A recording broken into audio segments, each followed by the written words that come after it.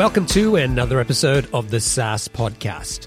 I'm your host, Omar Khan, and this is the show where I interview proven founders and industry experts who share their stories, strategies, and insights to help you build, launch, and grow your SaaS business. This week's interview is a story about a marketing guy who was working at a tech company. He was frustrated about how hard it was to understand the impact that marketing was having on revenue. He started creating his own solution by gathering data from different sources and putting it all into an Excel spreadsheet. And he thought to himself, someone should really find a good solution for this.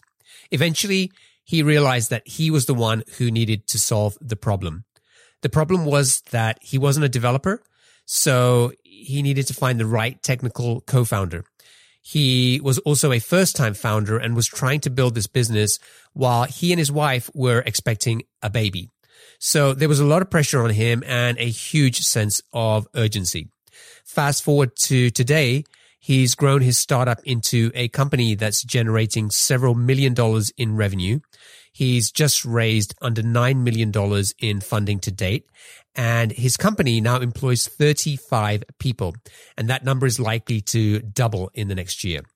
He shares some great insights, both from the early days of turning his idea into a business, and we also explore lessons he's learned as his role as CEO continues to grow.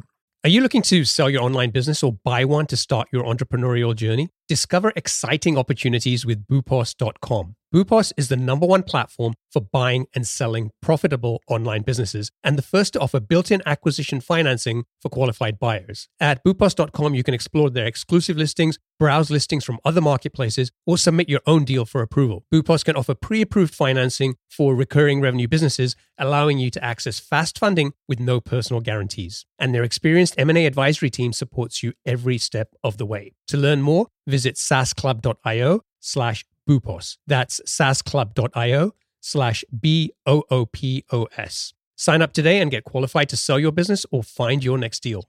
Is your team struggling with spreadsheets that can't keep up with your workflows? It's time to switch to JotForm Tables. JotForm Tables is an all-in-one workspace that lets you collect, organize, and manage data seamlessly. Not only can you create online forms to gather data directly in JotForm Tables, but it also serves as a powerful tool to manage and analyze the data collected from your existing JotForm forms. You can also import spreadsheets or enter information manually, and all your data is stored securely in one place. JotForm Tables makes collaboration a breeze. You can share your tables with a single click and work with your team in real time. Say goodbye to version control issues and hello to efficient teamwork. Get started with JotForm Tables for free today at saasclub.io/JotForm. That's saasclub.io/JotForm.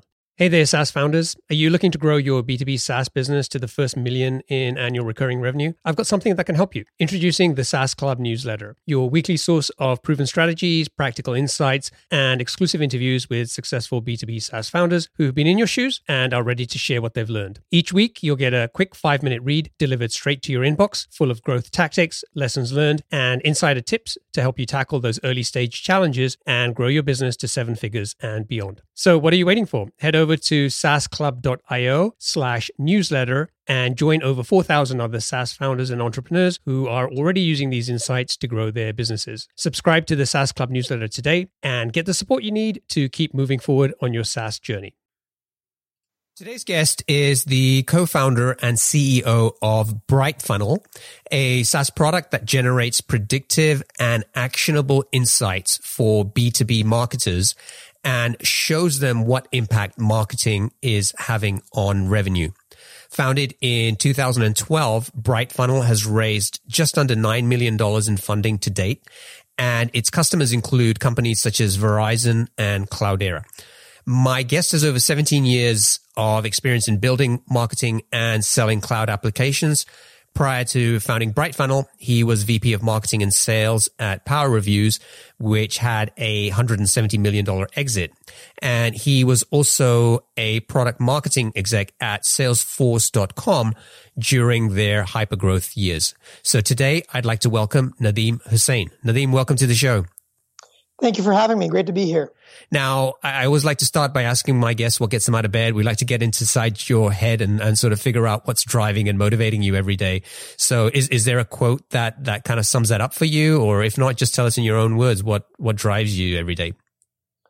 It's a great question. So I'll give you two answers. What gets me out of bed every day is to see the impact, we have on our customers, to see that we're really part of someone's daily work life and as a result of their life in general. So having that impact is what really motivates me. And as far as the quote, it's actually a quote by one of my team members, my head of product. His quote was, "Look, let's just get 1% better every day." And that really resonates with me in terms of what we do as startup entrepreneurs and how to motivate yourself on a daily basis is just about getting 1% better.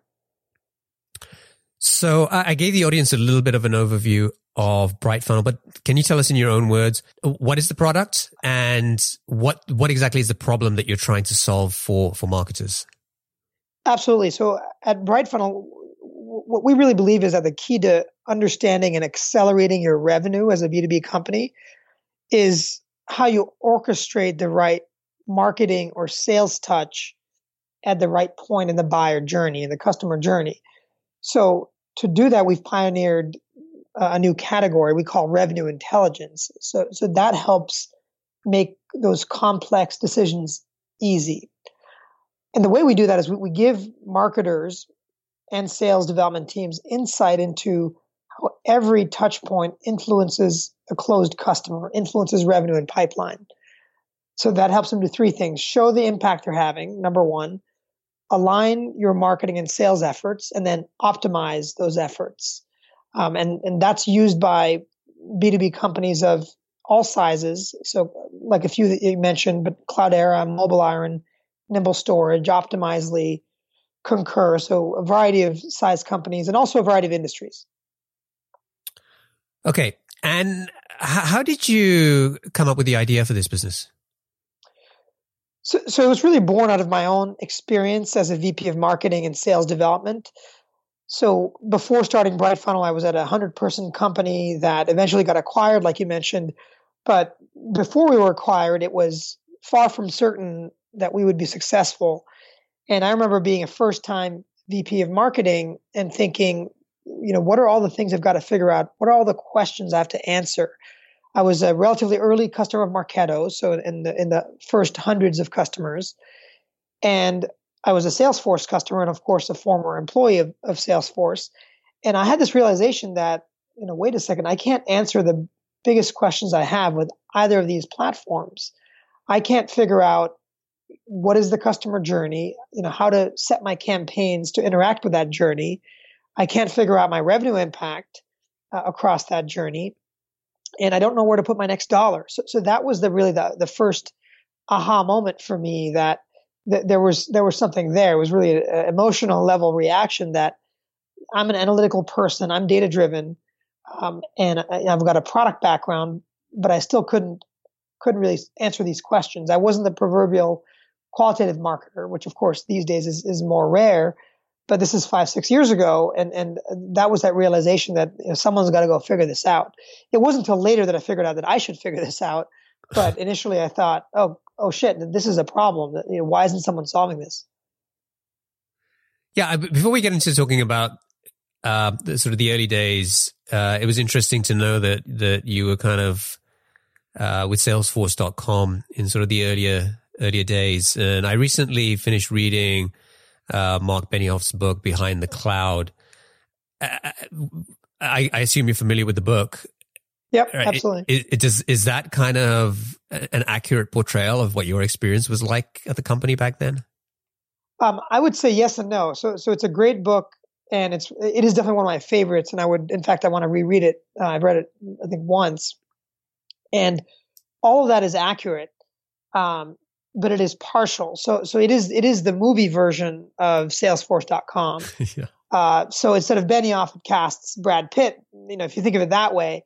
The reality that there's a layer below that's just hard to capture in a book in terms of, what was some of the trade-offs or subtleties. So I think the book is amazing, and I've certainly took it as a reminder for a lot of the things that worked well and try to do some of the same things here. But at the same time, keep in mind that there's always a layer of, subtlety that you can't put in a book or you can't put in the movie version, if you will.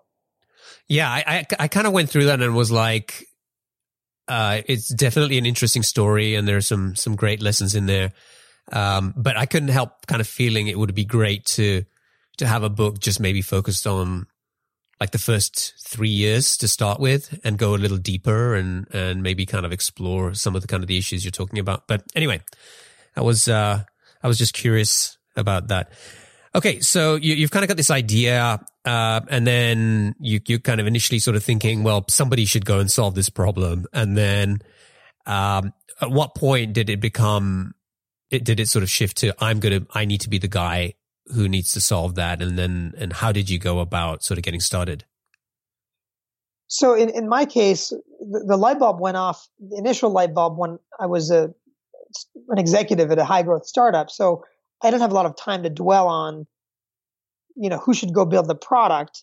I first had to solve it for myself, and it was using Excel and realizing that I could only solve it partially. So for me, I had to stay focused on my day job, my team, and our team was very successful, obviously. So it wasn't until we were acquired and I had this 3-month period where we were acquired and I was helping with the transition, but I had some freedom to figure out what was next. The executive team was not going to be carried forward with the acquisition. And that's when I started speaking with, I was starting to take what I call a victory lap, which was when you get acquired and you're an executive, everyone sort of gives you credit for it and they want to pitch you new jobs. And the victory lap was speaking for CMO roles at bigger companies. So companies that were maybe a few hundred employees that were poised to be, IPOs in a year or 2 or 3. And what I realized 2 things. One is that I actually didn't want that job, that I really enjoyed the earlier stage. And that was an interesting learning for myself that I enjoyed wanting to be at an early stage startup. The second learning was these board members, these CEOs and VCs that were reaching out to me, they all were looking for the same thing. They wanted a VP of marketing who had their handle on, who could answer all the questions that I couldn't answer. And I realized that they were running a fool's errand. That VP of marketing wasn't going to solve that problem by themselves because they didn't have a platform to solve it with. So that was when I really realized that, okay, I should go do this. And there was another 3-month. So you mentioned we were founded in 2012. That's kind of a gray area. People ask me when you were started. October 24th, 2012 is when I committed to exploring the idea. And my wife's like, you know what? Yeah, that's nice, honey. Just go for it. That's nice sort of thing. It wasn't a real thing. It was sort of, it was the holidays. We'd just been acquired and I was looking for a job. And it wasn't really, so we incorporated January 2013. Really, it wasn't until March or April of 2013 when I had to burn the ships, when we were actually expecting a child in August. And at this point, my wife said, look, this is nice, but as long as you're earning a living by the time Stella, our daughter, arrives, we're all good. And so I had to raise money by the time, I had a window of time to raise money before she showed up. So that was really the go time. So the early 2013 is really when the switch fully went from, okay, this is an idea that someone should solve, I should solve it. And then, no, really, I'm doing this. I'm not getting a job. I'm not going to make a living any other way. So that, in my case, it took a couple of months. And I think that's, if you listen to VCs or on a lot of podcasts or blogs, there's a lot of bravado. Every founder is different. I was a first-time founder, but I was an experienced startup executive and I was a domain expert. It took me a while to figure out that I was a domain expert. And that was really, once you figure out that you're the guy to do this, that no one else is more of a domain expert than you are, that's when you go do it, right? For me, that was a switch. But I'm analytical and it's an analytics business and that's one of my traits. And it's not that I'm sort of weighing, it was an emotional decision, but the analytical part of it was really thinking about, can I really build a big business? At this stage, it was either go be CMO of a significant size company or start a company and with a family. So my trade-offs were very different than a 21-year-old. And so I started this company to build a big company, to build a company that's, that can be a Salesforce, that can be a Marketo type company. So I was just thinking, like, it's stressful enough for most people having a child, but you decided to become a first time founder at the same time, right? So it sounds like it must have been. Was it kind of a even more stressful period, or are you kind of not the kind of guy who gets too phased by those kinds of situations? I think having now we have two children. I think being a parent and having children, I think you can't underestimate how much work and stress that is. I just think no one's got it figured out, right? There's no magic there.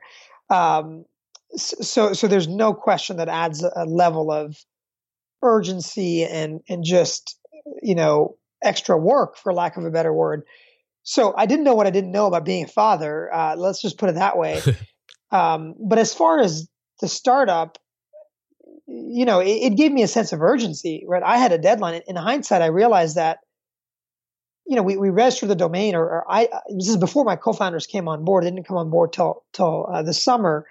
So I registered the domain. I committed to the idea, and I starting to raise money. And it was really from February, March till May.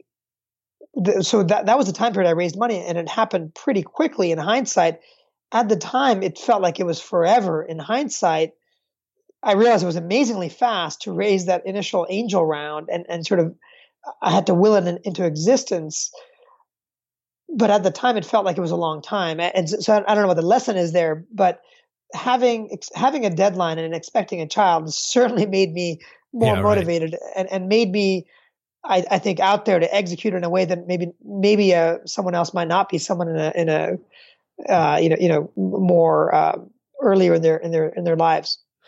Yeah, totally. So you didn't have the co-founders on board by then. Did you have a product or some kind of MVP, or were you just kind of going around pitching the idea and trying to raise some money that way? So actually, I want to add something to the last question. So you asked about how did I feel comfortable having a child and sort of starting a company. The other thing I want to add is I remember in 2013, I spoke with another founder, John Miller, the co-founder of Marketo. And the reason I met with him was just to validate the idea, say, hey, what do you think about this? And he told me in 2013, he told me two things. He said, look, I was in the exact same boat. My wife was expecting a child. And he said, don't worry about it, is kind of what I would summarize the conversation. When you're early on, it's actually not a bad time to be a dad, because, you have a bit more flexibility. You're two guys in a coffee shop. You can be flexible with your time, which is true. So I took that advice. The second part of his advice I didn't take, which was, and it was a softer advice, but it was, by the way, this totally makes sense. Someone should do this. Marketo wants to do this, and they're actually trying. They've tried in the past. So just FYI, there is a chance that Marketo or Salesforce will try this. Those two things, I took one advice, the other I sort of ignored. But that was one other thing that let me be confident in going after this. Oh, so you mean you ignored it in the sense that you could have listened to that and said, okay, I'm not going to go and pursue this because Marketo and Salesforce are already going to do something, and I took the advice in the sense that the co-founder of Marketo is someone else who had a child, so it was great. That gives me confidence. The other part I ignored in the sense that, and again, he wasn't telling me not to do it. He was just saying, FYI, that you should think about this. I ignored it in the sense that it gave me more confidence, because I knew that it wasn't the problem, that this is not the domain that Marketo solves. They're a marketing automation platform, an email platform for a marketing operations manager, for a demand gen manager. They're not an analytical platform. They're not the platform that ties together the entire customer journey, and neither is Salesforce. Although now it's funny, they're talking with some of that same language, and it's just not the thing that Marketo does. If you think of a 2x2 of operational and strategic, so a strategic might be something a CMO uses directly. Operational is sort of workflow application, and the other axis is sales and marketing. Marketo is squarely in the operational and marketing bucket, and they want to do more and more of that. And same with Eloqua, same with Adobe and all these platforms. Salesforce squarely in the sales bucket, and again, the majority of their market cap. And they actually do have more of a play in being strategic. So they have a better chance of being that strategic platform. And therefore, they're doing things like wave analytics. They're doing, obviously, the whole customer journey now, that language. But when it comes to revenue intelligence, that is a very, very hard problem, right? It's not just having the data, not just collecting the dots, but then connecting the dots and being prescriptive about it. That is a $10 billion company that needs to be built just on that, in my opinion. So that's what gave me the confidence, is that the problem is a very hard one. This is not an easy problem to go after. Can you kind of give me an example? You talked earlier about talking to some other companies about a CMO role there and some of the questions that they were expecting you to be able to answer.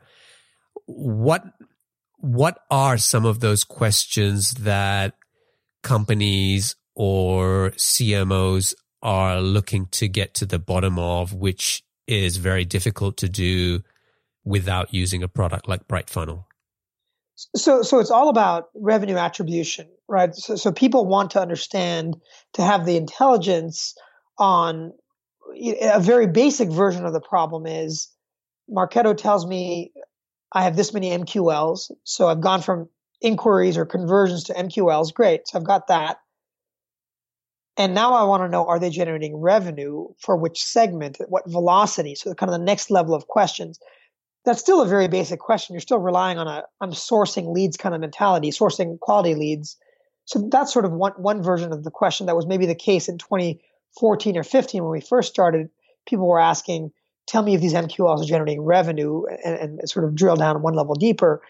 Now where the market is they're saying, since 2014, the market's exploded. There's all this marketing and sales tech. Tell me what's working and what's not. That is the CEO, CMO, board level pain point. Where should we put our money? Should we be doing trade shows? Should we be doing PPC? Is it all about content marketing? Tell me that this stuff is working. Show me the impact, and then tell me what we should be doing next. Does that make sense? Yeah, totally. So I think I read somewhere that one of the goals of BrightFunnel was to sort of shift marketing as being seen as a cost center into sort of more of a revenue driver.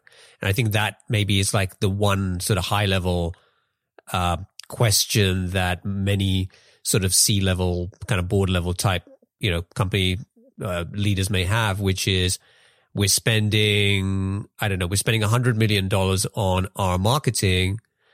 What are we getting for that? And is it just something that is nice to do, or is it actually helping, move the bottom line?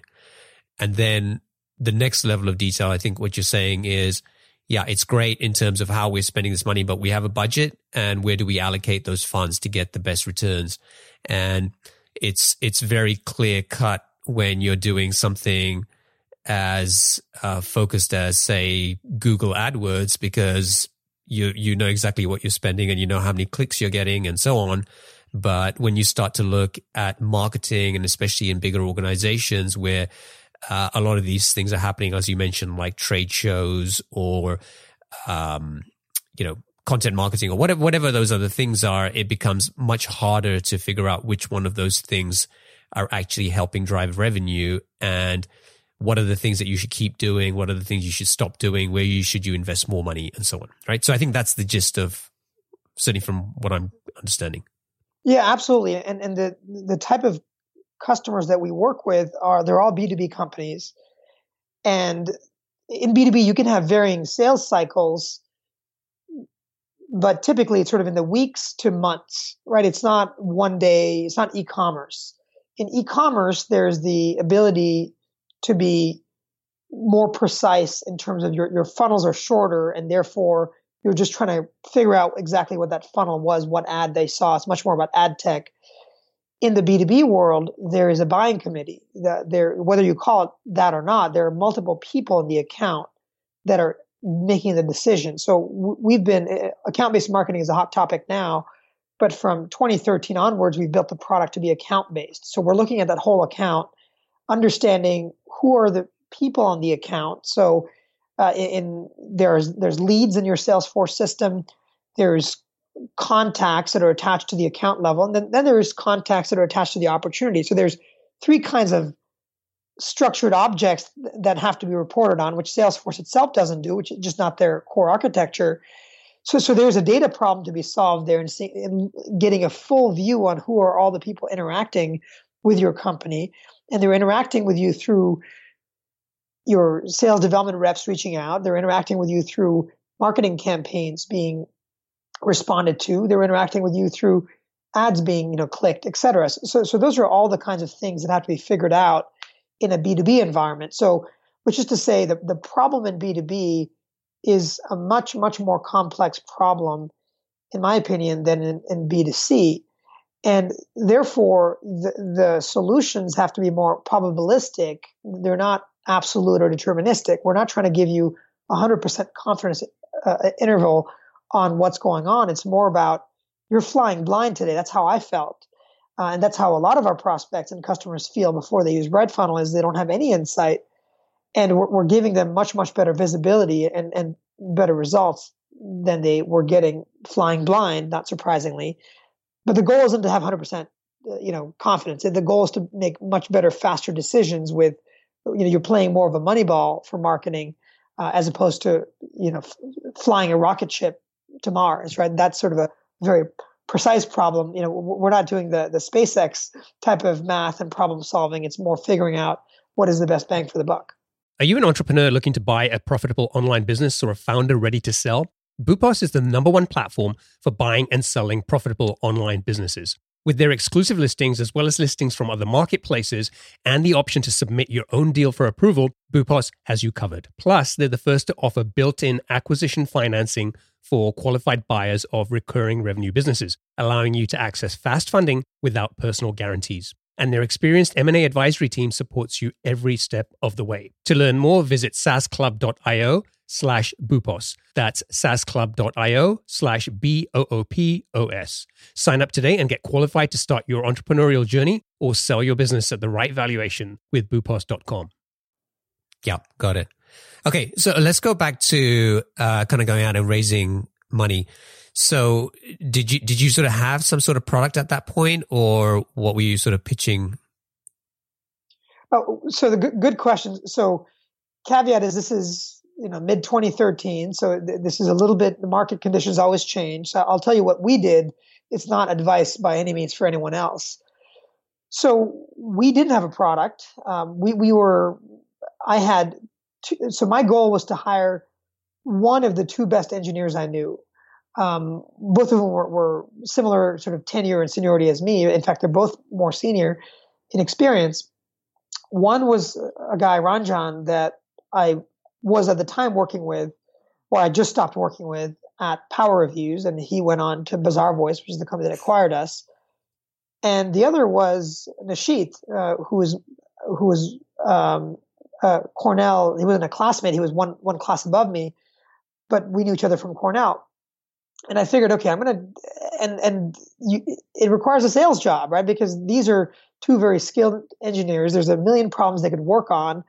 They haven't felt the pain of marketing attribution and of the things that we solve. So it was partially a leap of faith in me, but also showing that, look, these are customers that have the problem. So really I spent from October, November, all the way till March, April, convincing them to come on board. And also they both had reasons that they couldn't move right away. It turned out they both said yes. So instead of one technical co-founder, I got two great technical co-founders. They didn't know each other, so there was some risk there that they had to get along, which they did. But that was the thing I had to do to kind of get a company instead of an idea, to make it a company. One of them actually did help on weekends build very basic prototypes, which I was able to demo a really, really basic prototype of what we're doing. So we had a prototype. We didn't have a product. I think the prototype only proved that I could get a world-class engineer to spend their weekends to work with me. That was probably what the investors saw in that prototype, which is a very, very, very important skill set, right? I mean, I cringe when I see jokes about, the prototypical business founder looking for a tech founder. I've got a great idea, I just need an engineer. that generally 99% of the time that person doesn't succeed. That was me, but I did succeed. And it's true. Like if you're not technical at all, you're not going to succeed most of the time. Now, what I did do is I was very deep in the domain. I had the problem myself. I have a passion for the problem. I wireframed the problem, using, Balsamic. I drew up what the product would look like. So I applied my product management skill sets. I did 100 customer interviews by the time, we raised money. So those are the things I did. I had a lot of credibility. I had a lot of passion. I was able to recruit two world-class engineers who said they would join us by a certain time frame. Those were the strengths that we had. And I was very experienced in being a SaaS executive with some success under my belt. So those were our strengths. So you did 100 interviews before you raised money, or kind of during the process? More or less before. So really in that Q4 of 2012, when I was no longer drawing a paycheck from the acquisition, say November, December, really, over the holidays, I started, and it was actually around the time we were also going on our honeymoon. So I was reaching out to everyone I knew saying, look, I have this big set of problems I want to solve. And initially it was two sets of problems. It was, I think the web stack is broken, and because of the measurability. So my original idea actually was not quite the idea we ended up working on in 2013. I was thinking, is there something around the web stack, but around making it more measurable? And the feedback I got from everyone is, yeah, web stack's a mess, but I think it's a mess, but we're using Drupal or this or that, whatever. We're making it work. And then I started looking into what's out there. There's some other interesting companies like Squarespace and Weebly and whatnot that were already up and running. But where people had a lot of energy for me was around the measurability. And I realized that was the thing that was more the specific idea, narrowing down the idea. And so by the time I registered the domain and the company in January 2013, by that point, BrightFunnel was what it is today. That was the founding vision from that early 2013. Okay, great. So let's talk about kind of getting the product out there and getting your first, let's say, going from 0 to your first 10 customers. What were some of the things that were most effective in helping you acquire those early customers? So my biggest takeaway from the first 10 customers, and this is for an enterprise product that costs tens of thousands back then. Now it's up, hundreds of thousands. But for an enterprise type of product where you just can't put it out there and get freemium or users that needs to be sold, your early so there's conflicting advice you get from blogs and VCs, and you really want to have hands-off customers that prove that there's a market demand. That's total BS. In the early days, no one rational should be using your software. Like in our case, our customers are giving us all their Salesforce data, all their marketing automation data. That's an irrational act of love on their part, right? So what you need in the early days are believers, right? So instead of, you don't want customers who are your friends and professional acquaintances and that have a conflict of interest. I say in the early days, no conflict, no interest. Like they have to be doing it for you, the person. So now that said, we did have a mix of customers in the early days, but my point is that a couple of them, so one of our very first customers, one of our first 3 customers was Exact Target. Now, a couple of months later, they got acquired by Salesforce, and a year later, it caused us to churn that customer. They actually never really went live. But so Tim Kopp was the CMO at Exact Target. I think he found me through AngelList, somehow heard about the company. We got to know each other. He's like, you know what? I believe in this. This has to happen. I want to buy the product. I want to invest in the company. So it all happened at once. So he had a conflict in a way. He became an investor. Another customer was Dave Hawley then he was at Social Chorus. Now he's at Dynamic Signal. he used to work for me. He was my director of product marketing at Power Reviews. And of course, he had a director of demand gen who ended up being the one who was really the customer, the first user. But he sort of had a conflict in that he knew me. And so that's an example of, those were both sort of, they weren't arm's length. We had other customers like ServiceMax, who's now part of GE, still a customer, and who came through the website, heard about us through a blog post. And the buyer there, this woman, Janelle, she's the classic early adopter, just believed in the vision and had the problem, wanted to solve it. Another one, Nimble Storage, still a customer to this day. They were introduced through a prospective investor, and that customer, it's just not scalable. You can't grow all your customers through, for very long through investor introductions. And these are investors that aren't actual investors in our company. They're would-be investors, but it's very, very effective in the early days. So those are I think for an enterprise type of company, you just have to hustle and get whatever introductions you can get, however you can get it. So foot in the door is really important, and finding believers is the thing you're looking for. That is the most important thing. Yeah, I think that's a really, really important distinction. And I'm glad you kind of clarified the kind of customers that you're kind of working with. And this is not a product where you sort of sign up for a freemium. You just sort of Google it, come to the site, sign up, and then, get your credit card out and start paying for it. When you're talking about this sort of product, it's a significant investment, where, well, maybe for some companies, maybe for others, it isn't that much. But, and so, especially I think in the early days, I think that this sort of idea of believers is a really important insight.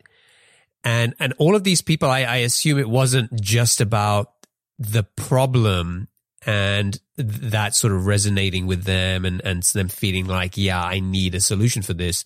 It was also about having that face-to-face kind of interaction with you and sort of getting to know you and your sort of vision, which kind of got them on board. Am I right? Absolutely. The first 10 customers, it's very, obviously I sold them myself. It's not a scalable process. Okay. And then so beyond that, we've got the first 10 on board. You're getting some traction.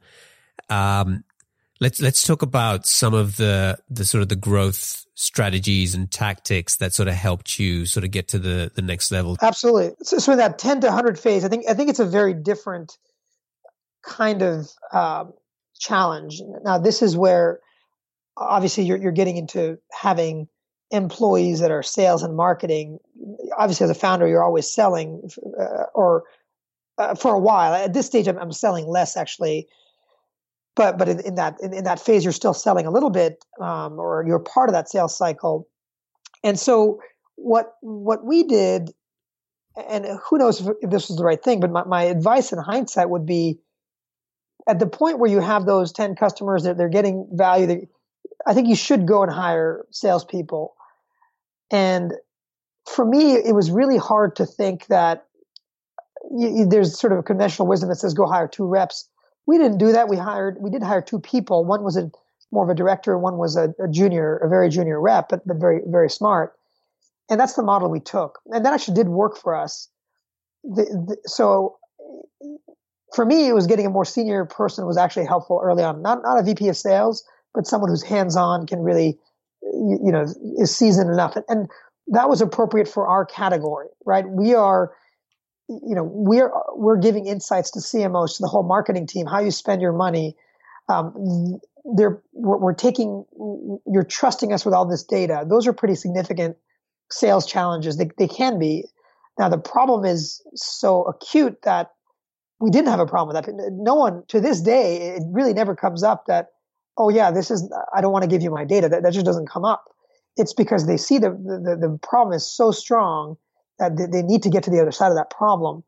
And I think that's also the other test is if you're not tackling a big enough problem, people aren't going to agree to work with you in the early days. If they don't want your crappy product, it may not be the right thing to tackle for you. Does that answer your question? Yeah. Okay. So Give me give the audience a little bit of an idea of the size of BrightFunnel as it is today. So can you kind of share anything in terms of revenue or sort of size of the company? Sure, I can give you broad strokes. So we're in the multiple single-digit millions of revenue. We've raised 9 million total. So we have raised a Series A and a seed round. We are about, depending on what day of the week, this week you asked me, but we're about 35 employees. I think the exact number is probably 33 right now. We're going to end the year in 60 to 70 employee range. So that's kind of broad strokes about where we are.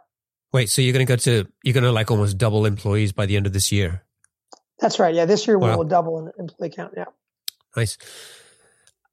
So looking back, I mean, it sounds like you kind of, the idea that you had back in 2012 has sort of proved itself. You've got a lot of customers on board. You're generating revenue. You managed to persuade these sort of high caliber engineers to sort of come on board and sort of join you. You found those early believers and sort of now the company is growing and getting more traction. So things look like they're going pretty well. If you could sort of go back in time to maybe the early days, what advice do you wish you could give yourself? That's a great question. So the learning I've had and the advice I would give myself is that this is a hard job, right? The challenges keep evolving every year, maybe even every 6 months. And it is absolutely a marathon. If you're doing a B2B company, there's zero chance of Instagram or, that sort of seemingly instant outcome. On the flip side, with a SaaS company, a B2B company, getting 1% better every day will result in a win. Like it just will, right?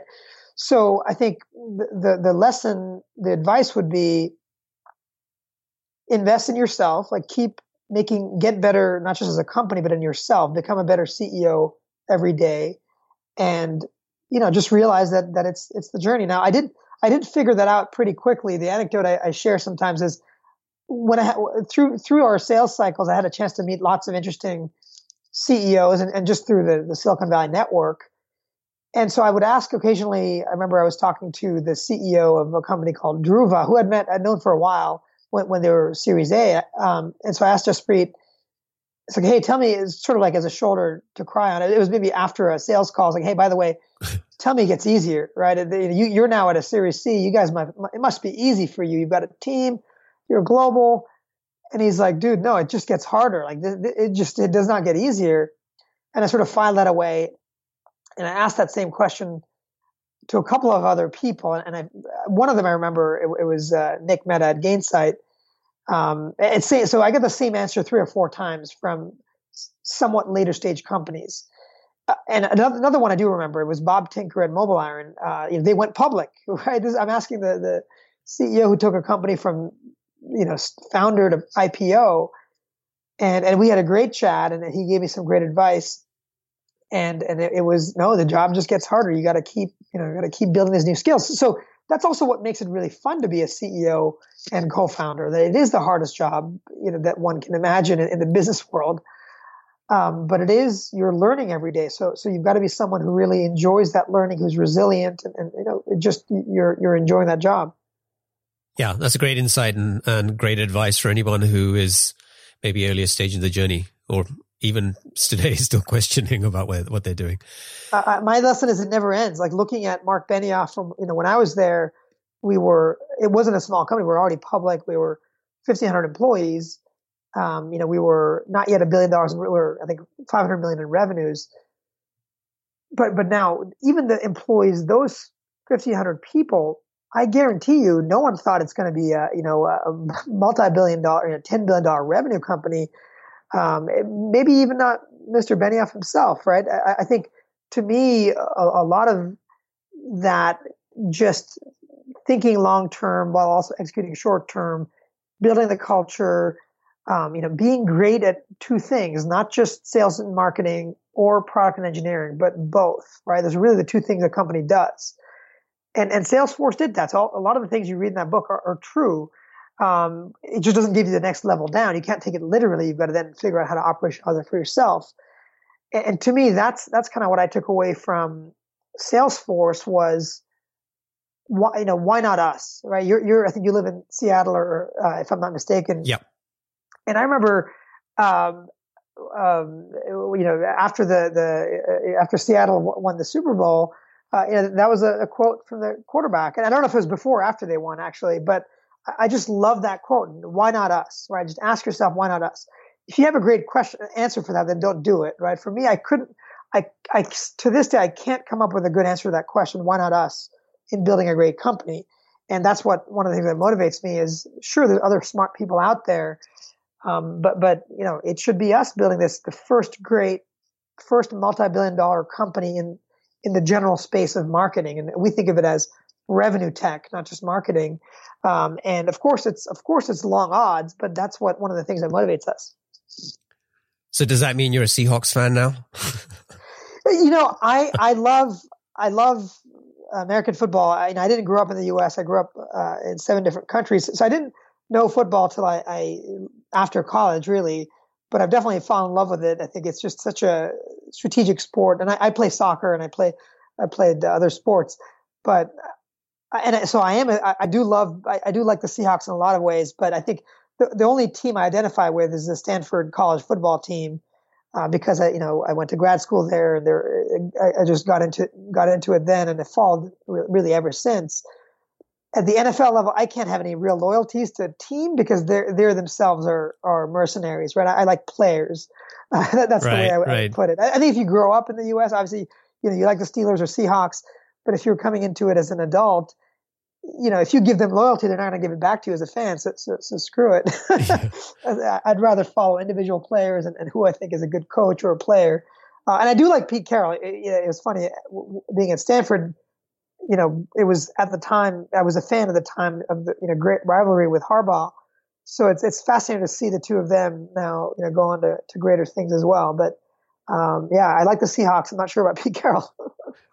Yeah, no, I'm a big fan, and I grew up in England, and so it was kind of American football was very alien to me for a long time, and a very slow game as well if you're used to playing soccer, right? So it was kind of an interesting transition to make, but I guess maybe that's a sign that I've become so Americanized that I think it's not a slow game anymore. But it gives you more bathroom breaks and TV breaks, right? Yeah. All right, let's get on to the lightning round. I'm going to ask you a few questions and just try to answer them as quickly as you can. You ready? Sure thing. What's the best piece of business advice that you've ever received? So the best piece of advice would actually be the thing that I touched on earlier, which is, it's a marathon, not a sprint. I mean, the day-to-day feels like a sprint, and it has to be. There's sprints within that, but it's going to take time. And it's just you've got to take 2 steps forward every day, get better and better, and then great things will happen. What book would you recommend to our audience, and why? So there are when I saw that, I actually would recommend Behind the Cloud. I think it's a great book. I think Salesforce is still the greatest SaaS company ever built, and if you have no exposure to SaaS, it'll give you sophomoric knowledge, right? You'll take it literally, but it's a great start. Then you have to then test all those assumptions, right? You've got to ask real people and ask yourself, come up with the answer for yourself. But I think that's a great book I would absolutely recommend in the business context. What's one attribute or characteristic in your mind of a successful entrepreneur?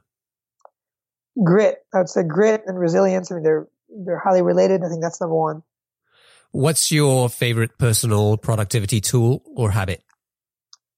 I take notes prolifically, and I'm if I'm on a call, I'm typing as I'm taking it, and so now as a result, I have notes going back to brainstorming the idea for BrightFunnel. I have all those notes, and I take it in Evernote. which I have a love-hate relationship with, but I take notes prolifically. And I'll have to tell you, like, I was a little bit, kind of self-conscious or maybe even ashamed of that. Like, you're CEO, founder, should you really be taking that many notes? But then I started reading Richard Branson's biography, and he talks about how he takes literal notes, and he's not a bad role model either. And for me, it's just it's a good way for me to think. I've taken written notes and typed notes. The typed notes really work well for me, and it gives me a lot of, extended memory. What's a new or crazy business idea you'd love to pursue if you had the extra time? There's an idea that I had in business school, which purposely is non-tech idea. So I think the world needs a P.F. Chang's for Indian or South Asian food. And I won't pursue it because restaurants are way harder than technology, but that's an idea that I would wish someone does. And I'm sure there's someone working on that right now. Yeah, I thought about that once for maybe like a Chipotle version of that, because you kind of go in there and go, anyway, it's a different conversation. That works too. In the Bay Area, we have a great, I'll give a free pitch to this chain called Casa. So I think they have that. I think they can go national if they keep adding locations, but with restaurants, it takes forever, it just takes forever. I think that will happen. It's a matter of time, but I'm too impatient to run a restaurant, nor do I have any skills. But it did, just to tell a quick side story. At business school, we had a 2-week course on any business idea, and you spend 2 weeks focusing on that before classes start. And I picked this idea because, I knew it was unlikely I'd do it. I was kind of before and after business school. And, my takeaway was you had senior restaurant executives giving advice. Yeah, it's just a hard way to make a living. But I got a lot of appreciation for people that are successful building food businesses. Okay. Well, what's an interesting or fun fact about you that most people don't know? So I'm a former amateur boxer. I picked it up as a teenager and then continued it through my early 20s. I wasn't a champion of any kind, but I really, really enjoyed it and had a few competitive bouts. Nice. And finally, what is one of your most important passions outside of your work? It's my kids. There's really only 2 things I do. It's work and family. There's not time for anything else. Obviously besides a little bit of reading here and there. I get to know so much about my guests by going through these questions. Sometimes I think I should do this at the beginning of the interview because it kind of, I don't know, you just kind of have a different perspective on somebody once you've kind of explored some of these questions. But anyway. Yeah, they're great questions. So thank you for making the time. I really appreciate this. I enjoyed this chat and learning about BrightFunnel and sort of the journey that you've taken to build this business. If folks want to find out more about BrightFunnel, they can go to brightfunnel.com, and I'll include links in there in the show notes as well. If folks want to get in touch with you, what's the best way for them to do that?